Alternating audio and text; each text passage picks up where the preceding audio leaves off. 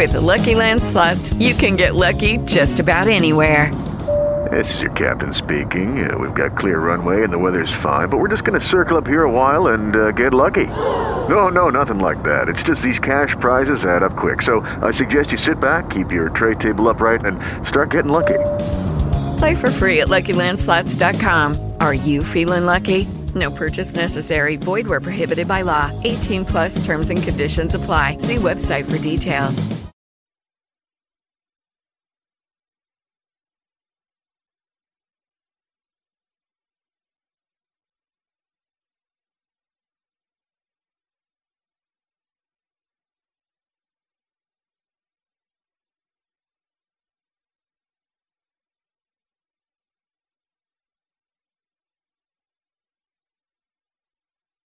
You know what I'm gonna do, because you don't ever give me a fair shake. You know that? So I'm gonna go and let you talk to Victor Ortiz, all right?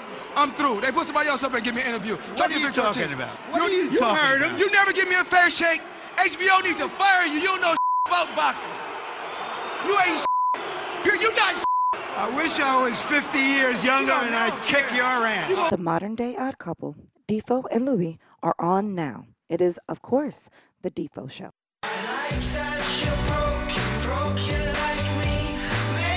And in honor of the upcoming celebration in Las Vegas, the 70th birthday party, which few listeners I know of have actually signed up to go. Now, this is not a station event, and we do, once again, Libby, I hate to waste airtime, valuable airtime on the disclaimer, right? But just like in the Tom Selleck reverse mortgage ad, did you see the writing on the screen there? It's worse than that bottom line on the Department of Motor Vehicles eye test, where you can't tell, are those O's or Q's? I'm not sure, right? As you're trying to slip the lady a 20, maybe you have her overlook the fact that you're blind as a bat. Exactly. Hey, Stevie Wonder. Yeah, here's a license.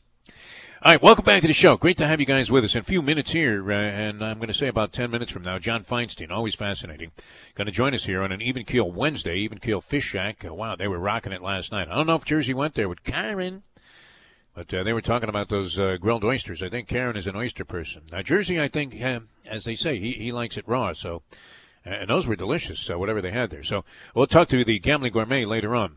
And no doubt he'll have an allusion to what's happening at the Even Keel Fish Shack. ALT Defo Show brought to you by Altitude International. Now, I don't know, what do you think the common opinion is of Brent Musburger? I mean, like him or not, you have to respect what he's done in his career, and he's still doing it. And then he has this bold coming out party where he just announces the rest of life. I've often said this. If there's simulcasting in hell, then I don't mind. You know, when Judgment Day comes, I'll accept whatever the disposition is. But if I ran into Musburger there, I would have to. I mean, I would think there may even become some kind of a physical altercation, no?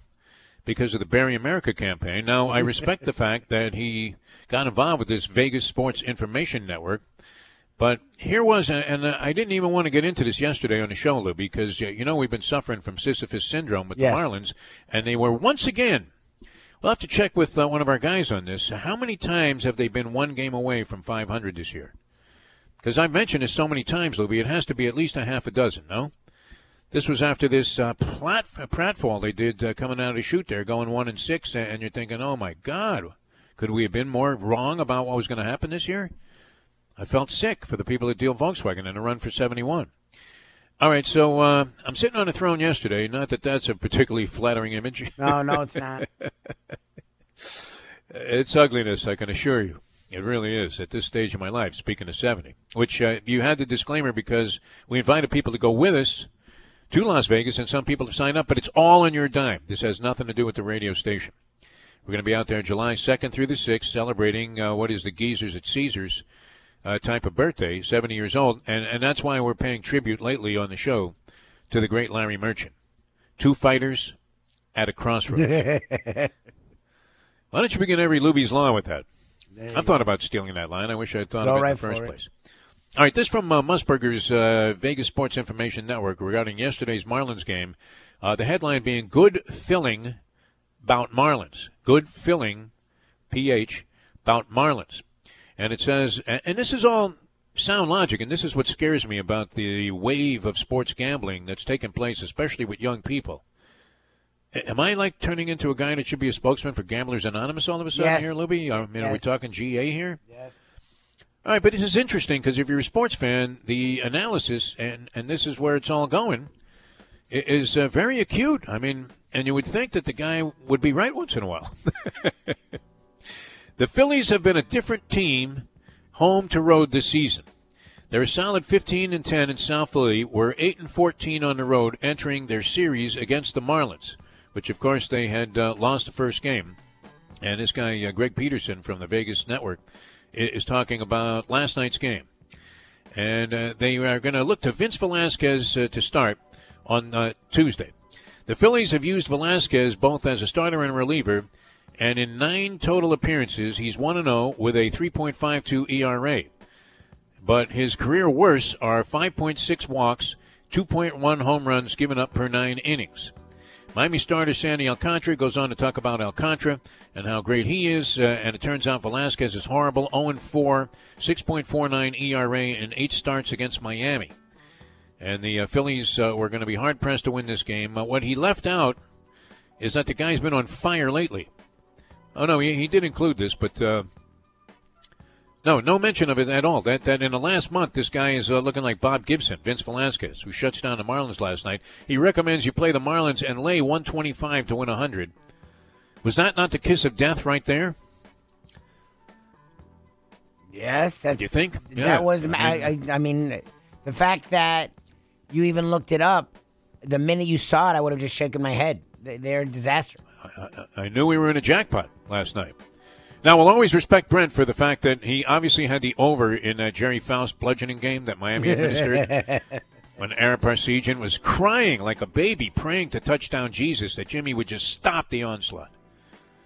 Right? Parseghian was an embarrassment. A very distinguished guy as a head coach, was he not? Ara Parseghian, the name itself kind of resonates with a certain amount of dignity, does it not? The great Ara Parseghian.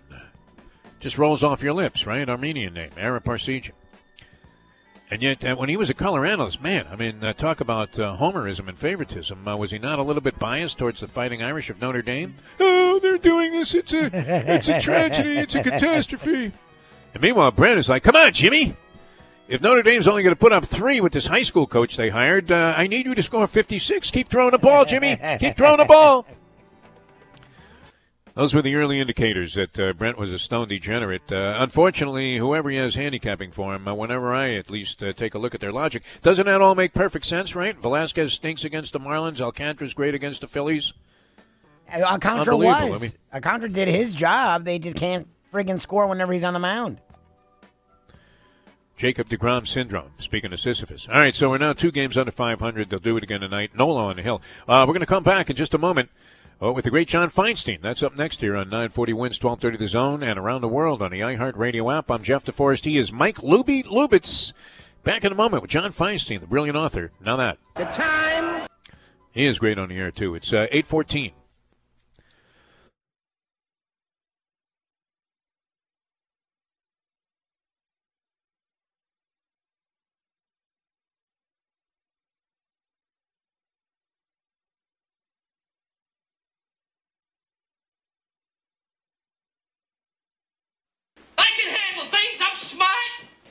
Everybody says, like dumb, I'm smart, and I want respect. Start your day with a cup of Defo. We now return to the Defo Show.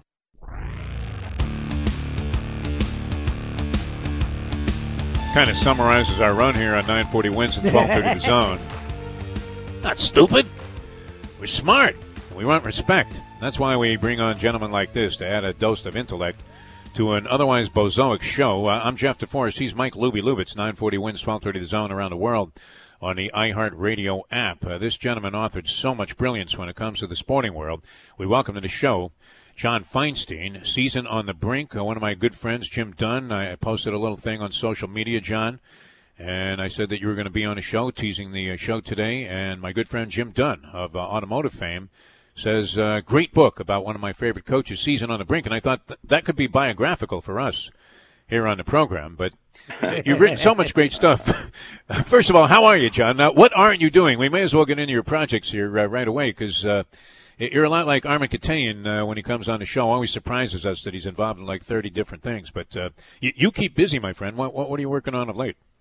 Well, good morning, Jeff. Good morning, Luby. It's good to talk to you guys. Thank you for having me on. And if I'm bringing a dose of intellect to the show, you really are in trouble. I will say that for the record. I can assure you that's a fact, my It's friend. true. But There's no doubt about it. I'm actually finishing a project right now that I've been working on for 18 months. And wow. It's ironic. Sorry? I said, wow, I mean, that's impressive. We can't concentrate for 18 minutes here. It's probably the most exciting and daunting book I've ever worked on. It's on race and sports. And I started it, like I said, 18 months ago before George Floyd's murder. Of course, the anniversary of his death was yesterday. And I've felt for years that race has been the elephant in the room in sports and in society, as we have certainly seen in the last year.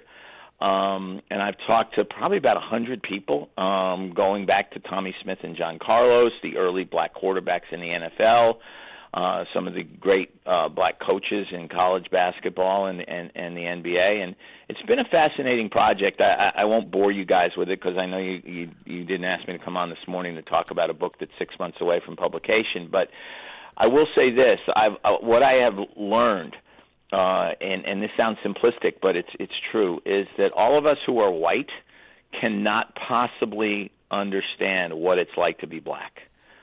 It's a different life, no matter how successful you've been. And you know, I got to talk to John Thompson, thank goodness, who I'd known for years before he got sick last year, and he made a great point. He said, "Why is it that white people always expect us to be grateful for the success that we created for ourselves in spite of dealing with racism?" And they've all dealt with racism. They've all heard the N-word dating back to when they were kids. And it's been a fascinating project because I've learned so much. And I hope it'll be a really good book. I'm near the end right now. I'm almost done. Sounds very enlightening. I do remember many years ago when I was covering the Rams for a rinky-dink newspaper outside of Los Angeles. And nonetheless, we did give the Rams a lot of attention, and they had that big debate about whether to start James Harris, a strapping Marino-like quarterback who could throw the rock 90 yards down the field, or Pat Hayden, a 5'6" guy that looked like Eddie Goodell behind the Rams offensive line. And, everybody thought that, and I would imagine Harris would say this, that largely centered around race, why he was a second stringer. Yeah, and Harris is one of the guys I talked to at length, and he was, of course, the first black quarterback to have success as a starter, because he did eventually become a starter and took the Rams to the playoffs a couple of times. But what he said was that Chuck Knox, the coach, always supported him, but he always had the sense that the guys upstairs wanted a white quarterback, to come in and take the job away from him. And he had a great line. He said, "When I was a kid growing up, if you dreamed of being a quarterback in the NFL, if you were black, you'd wake up and realize you were having a nightmare. Now at least guys can dream being a successful quarterback in the NFL." But as recently as 3 drafts ago, people were telling Lamar Jackson that he should change positions. Yep. Yes. Would they ever have said that about a white quarterback with the same skill set? I don't think so. No, it's very true. Sounds like it's going to be a great piece of work, as is everything that you put out there, including A Good Walk Spoiled. And we thought of you immediately, John Feinstein, after this Phil episode, where, you're looking at Phil Nicholson, who, and with the influx and influence of gambling, now you get a lot of really bad golf handicappers.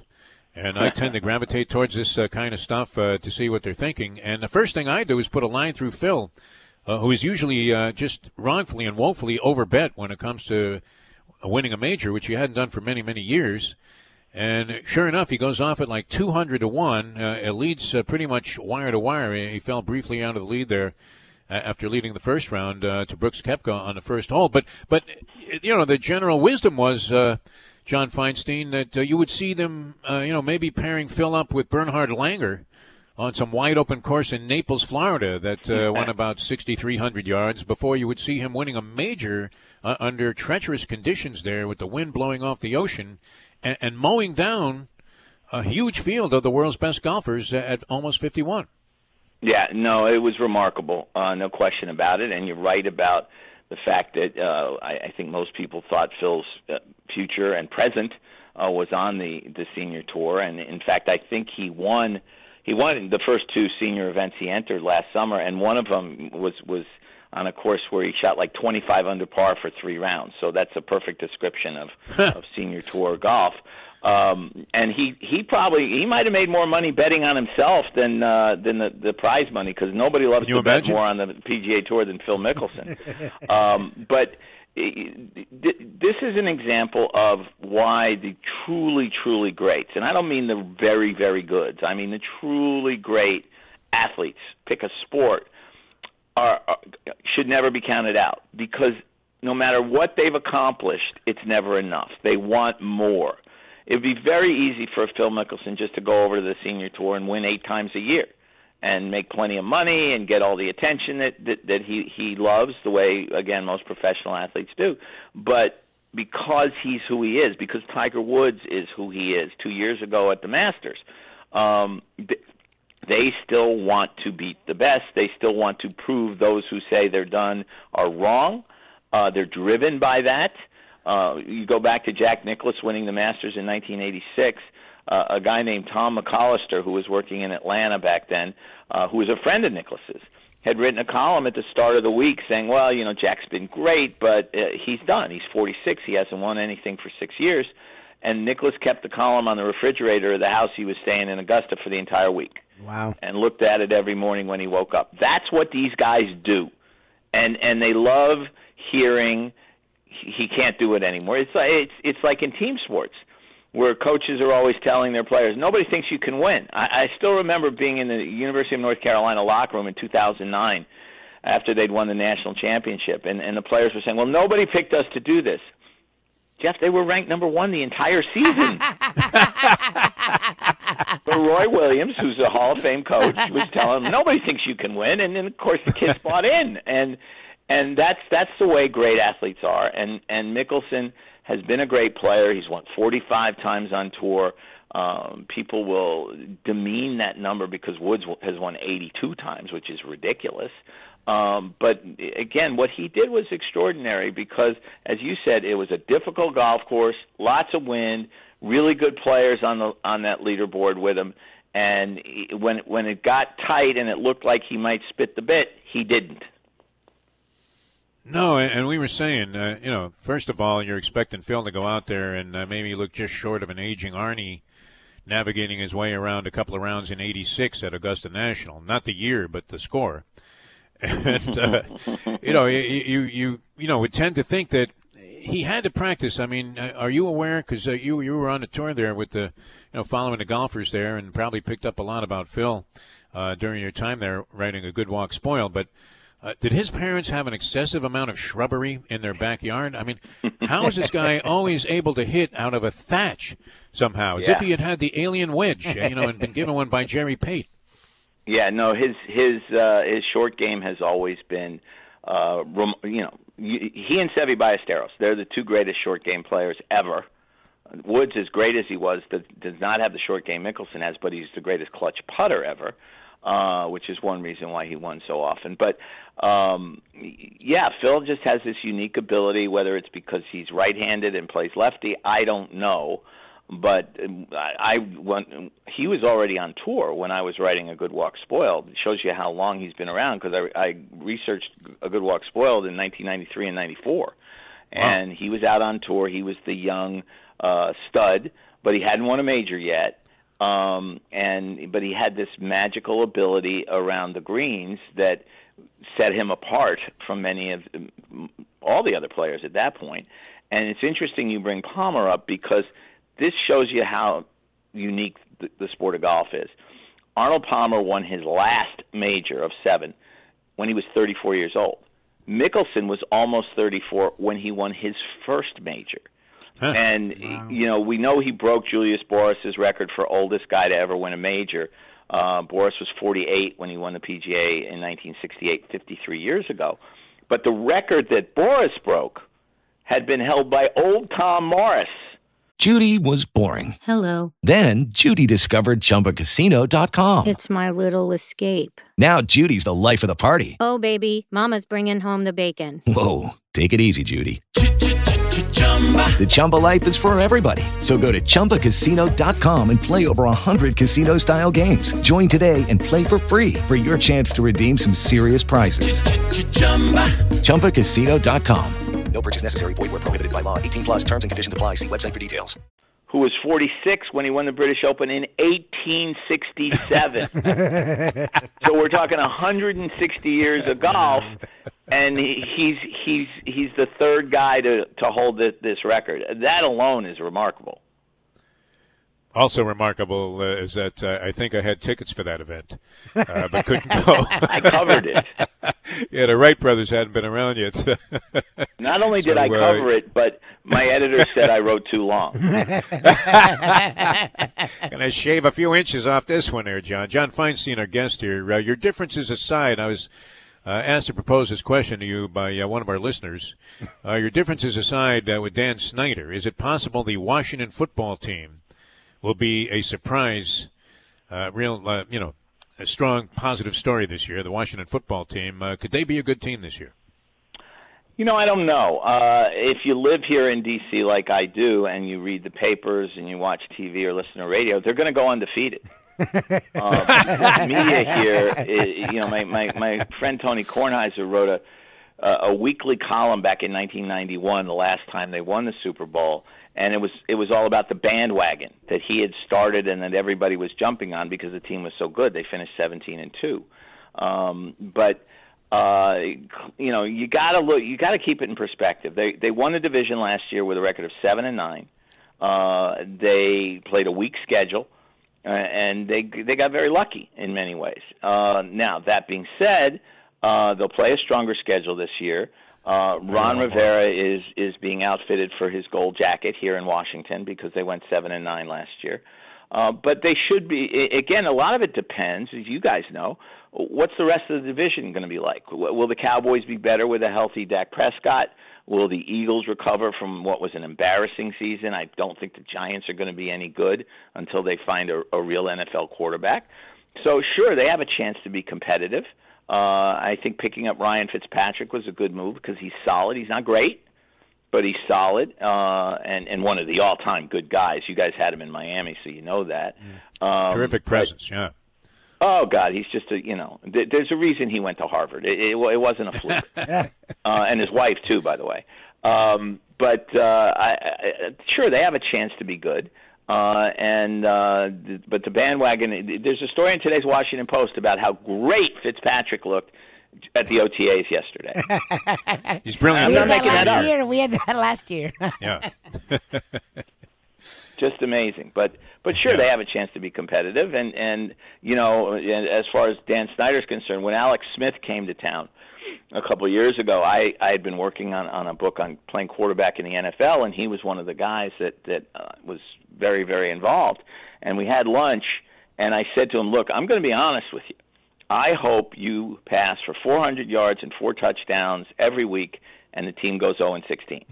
And he laughed and he said, I forgot how much you dislike Dan Snyder. And I said, well, yes, that's exactly right. Well, and I wanted to ask you on that. The natural broadcaster and writer you are, you're transitioning right into it. But it's funny, we've seen it with these organizations, the Clippers, the Knicks, and the Washington football team, where they'll struggle when their owner's right in the middle of things, and suddenly when their owner sort of goes away, it feels like things sort of turn around. You're seeing that with the Knicks now. You've seen it with the Clippers the last few years. And yes, the record was 7-9, but they were really close to beating the eventual champion Buccaneers with a guy that most people had never heard of at quarterback. Your Washington football team, in spite of what you may think, has a lot of talent. And if they can get some quarterback play, may be really interesting.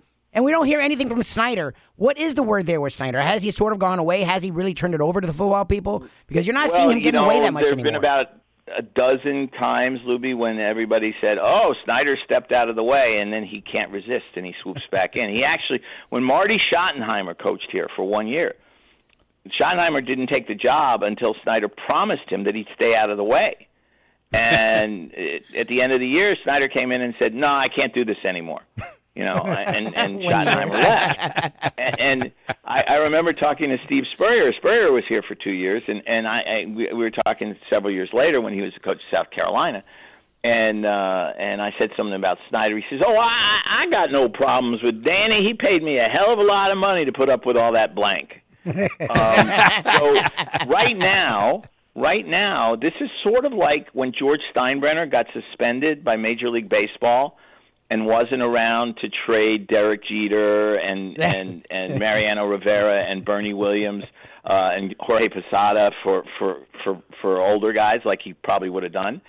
Snyder's hiding out because of this investigation into the organization and all the misogyny charges. And who knows if that'll ever end. I mean, we were supposed to get a report like 2 months ago from this law firm that he hired, by the way.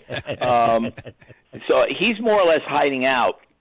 And once this investigation, whatever you call it, is complete, and the NFL comes out and says, oh, yes, there were some issues, but Mr. Snyder has pledged to do a better job and shoves it under the rug, then he might start showing up again, especially if they're winning.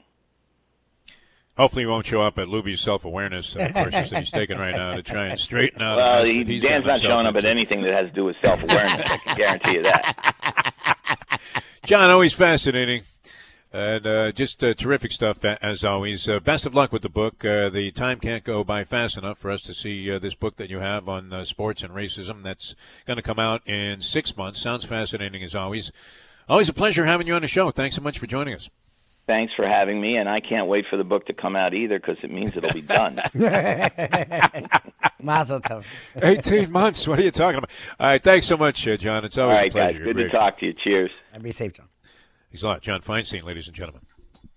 I wanted to ask him about this John Cena thing.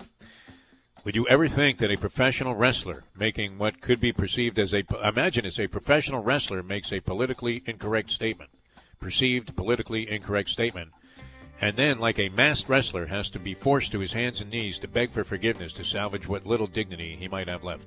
It's wrestling. Did people know what wrestling was built on? McMahon! The Iron Sheik? Hello?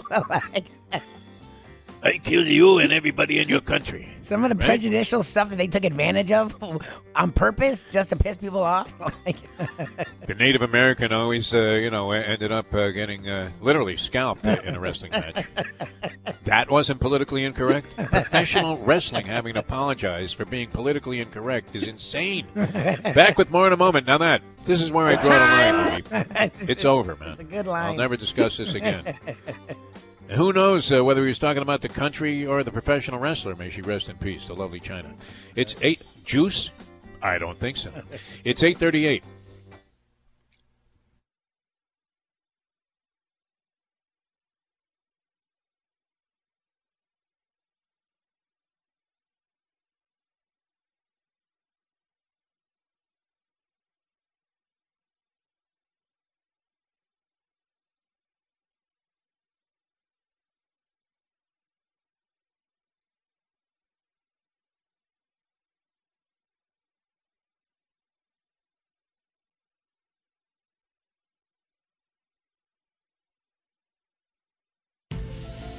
Just who is this kid we have in the pipes? That story in a moment.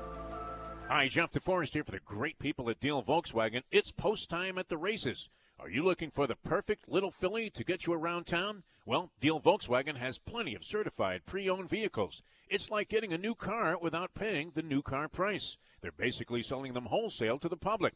And they all come with the trifecta, a clean Carfax vehicle history report, great mileage, and better prices.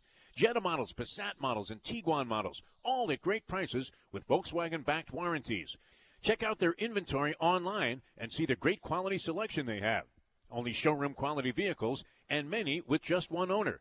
Real cream puffs and new inventory arriving daily, so check often. Head down to their classic location at 3601 Bird Road. Get in the winner's circle with a certified pre-owned vehicle, and you'll be saying it's all about the DEEL. Carfax vehicle history reports are based only on information supplied to Carfax. Carfax does not have the complete history of every vehicle. If the Florida Panthers are able to work their way back into their opening round series with Tampa Bay by winning on the road tonight, the Cinderella story of the Stanley Cup chase will assuredly be Cats goalie Spencer Knight. After stopping the last 36 shots he faced in Monday's game, Knight catapulted himself from third-string rookie to postseason centerpiece in a game that made him an overnight sensation. Knight is certainly no stranger to success. Born and raised in Connecticut, the Panther netminder starred for 2 years at Boston College, where he converted his success as a freshman into a run at college's coveted Richter Award as a sophomore, winding up in the Final Three for that honor as the top goalie in college hockey. He then starred for the United States in the Junior World Championships, beating Canada in the gold medal game, and became the top goalie prospect in the 2019 NHL entry draft. The Panthers had never before invested a first-round pick in a goalie, but grabbed Knight with the 13th overall selection as he became the first goaltender chosen in that year's draft. He would debut for the Cats in April, beating Columbus 5-1, before going on to start and win 3 more games for the Panthers without a loss, while sitting behind Sergei Bobrovsky and Chris Driedger. Rarely, if ever, would a guy third on the depth chart be handed his first playoff start in an elimination game against the defending Stanley Cup champions, while the 2 guys ahead of him were healthy. But when coach Joel Quenneville pulled the trigger and put him in the pipes with the Cats down 3-1 in the series, it turned out to be a pure stroke of genius. The cool-tempered Knight gave up a goal on the very first shot he faced, but then turned in a performance worthy of any of the greats to spark the club to a series-saving 4-1 victory.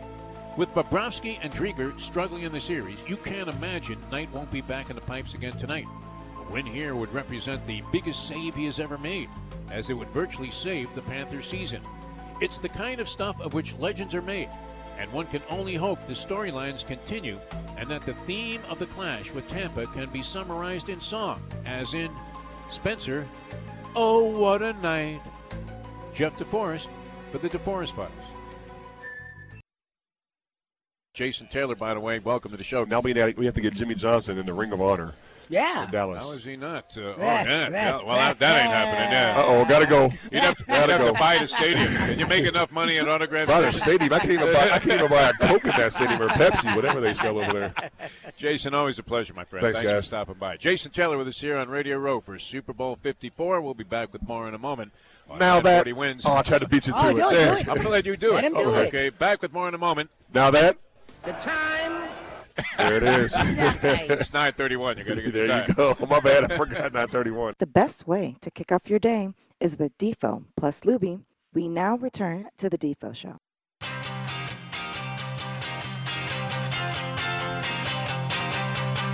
Maybe even sharper than his instincts for getting to the quarterback, while supposedly being an undersized guy. You would have been one of those guys that just lambasted the Dolphins picking him in the draft, no? What? Akron? Who the hell are the Zips? I can hear you in your best Mel Kiper channeling efforts, but even better than his instincts for getting to the quarterback, his radio instincts. Jason Taylor, very impressive, huh? And great job as a color analyst on the radio broadcast, along with the great Joe Rose and, of course, Jimmy Cephalo of WIOD fame.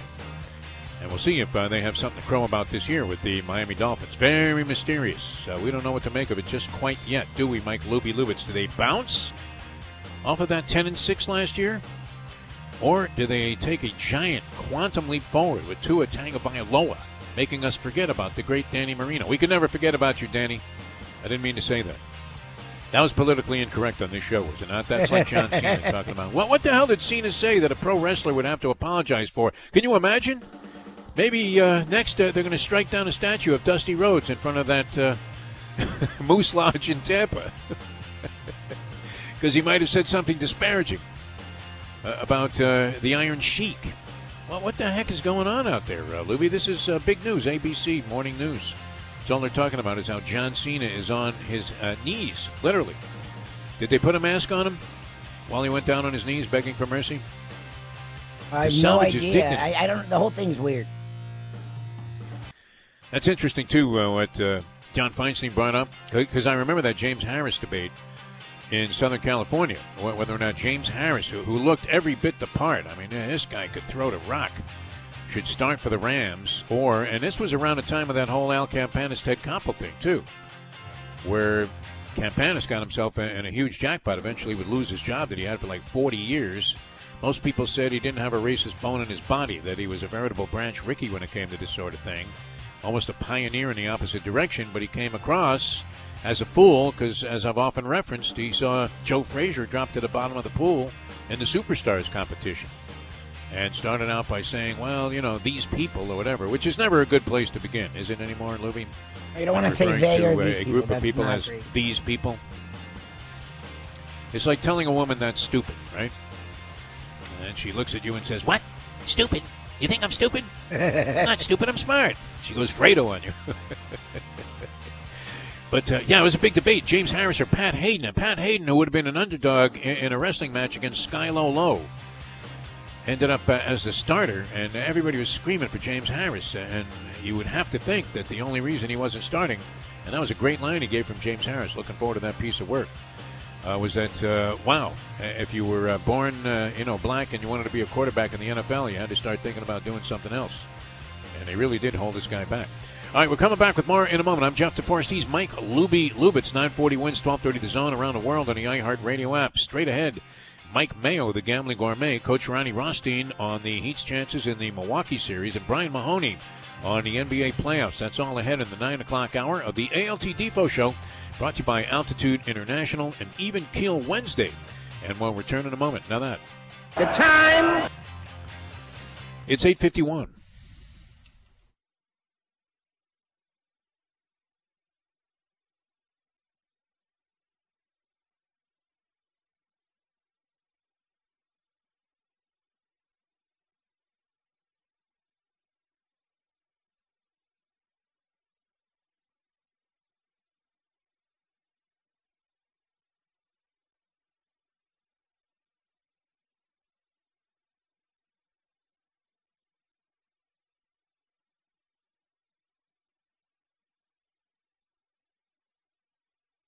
There's no question, Michael Lubitz. You're a shot fighter already at 30-something.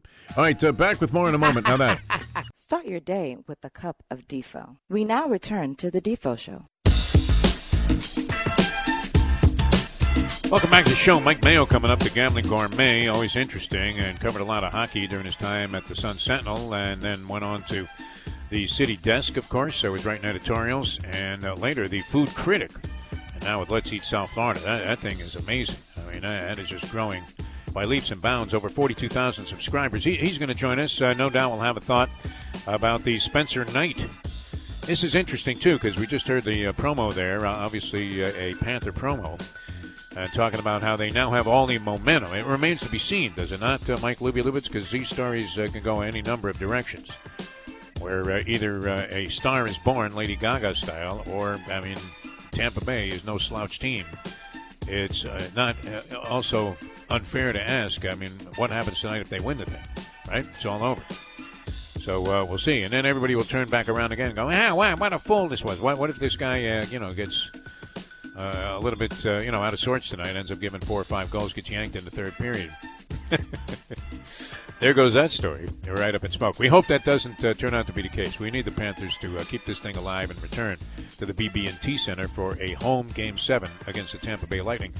That is happening tonight. Tomorrow night, it's the Heat and the Bucks. And we'll talk to Ron Rothstein in the 9 o'clock hour. Also, Brian Mahoney on the playoffs in general. Mike Mayo coming up in just a few minutes here on the ALT Defo Show, brought to you by Altitude International. 940 wins, 1230 The Zone, and around the world on the iHeartRadio app. The Greek on 940 at 3 o'clock. Marlins baseball, 6:10 tonight on both radio stations as the Marlins try once again to extinguish Sisyphus syndrome and finally get back to 500. They're now 2 games behind that benchmark number. And they'll send out to be determined on the mound tonight. That guy's been doing great. I mean, I think Mattingly has great confidence in TBD. Got to get some starters back. All right, back with more in a moment. Now that. The time. It's 8:59.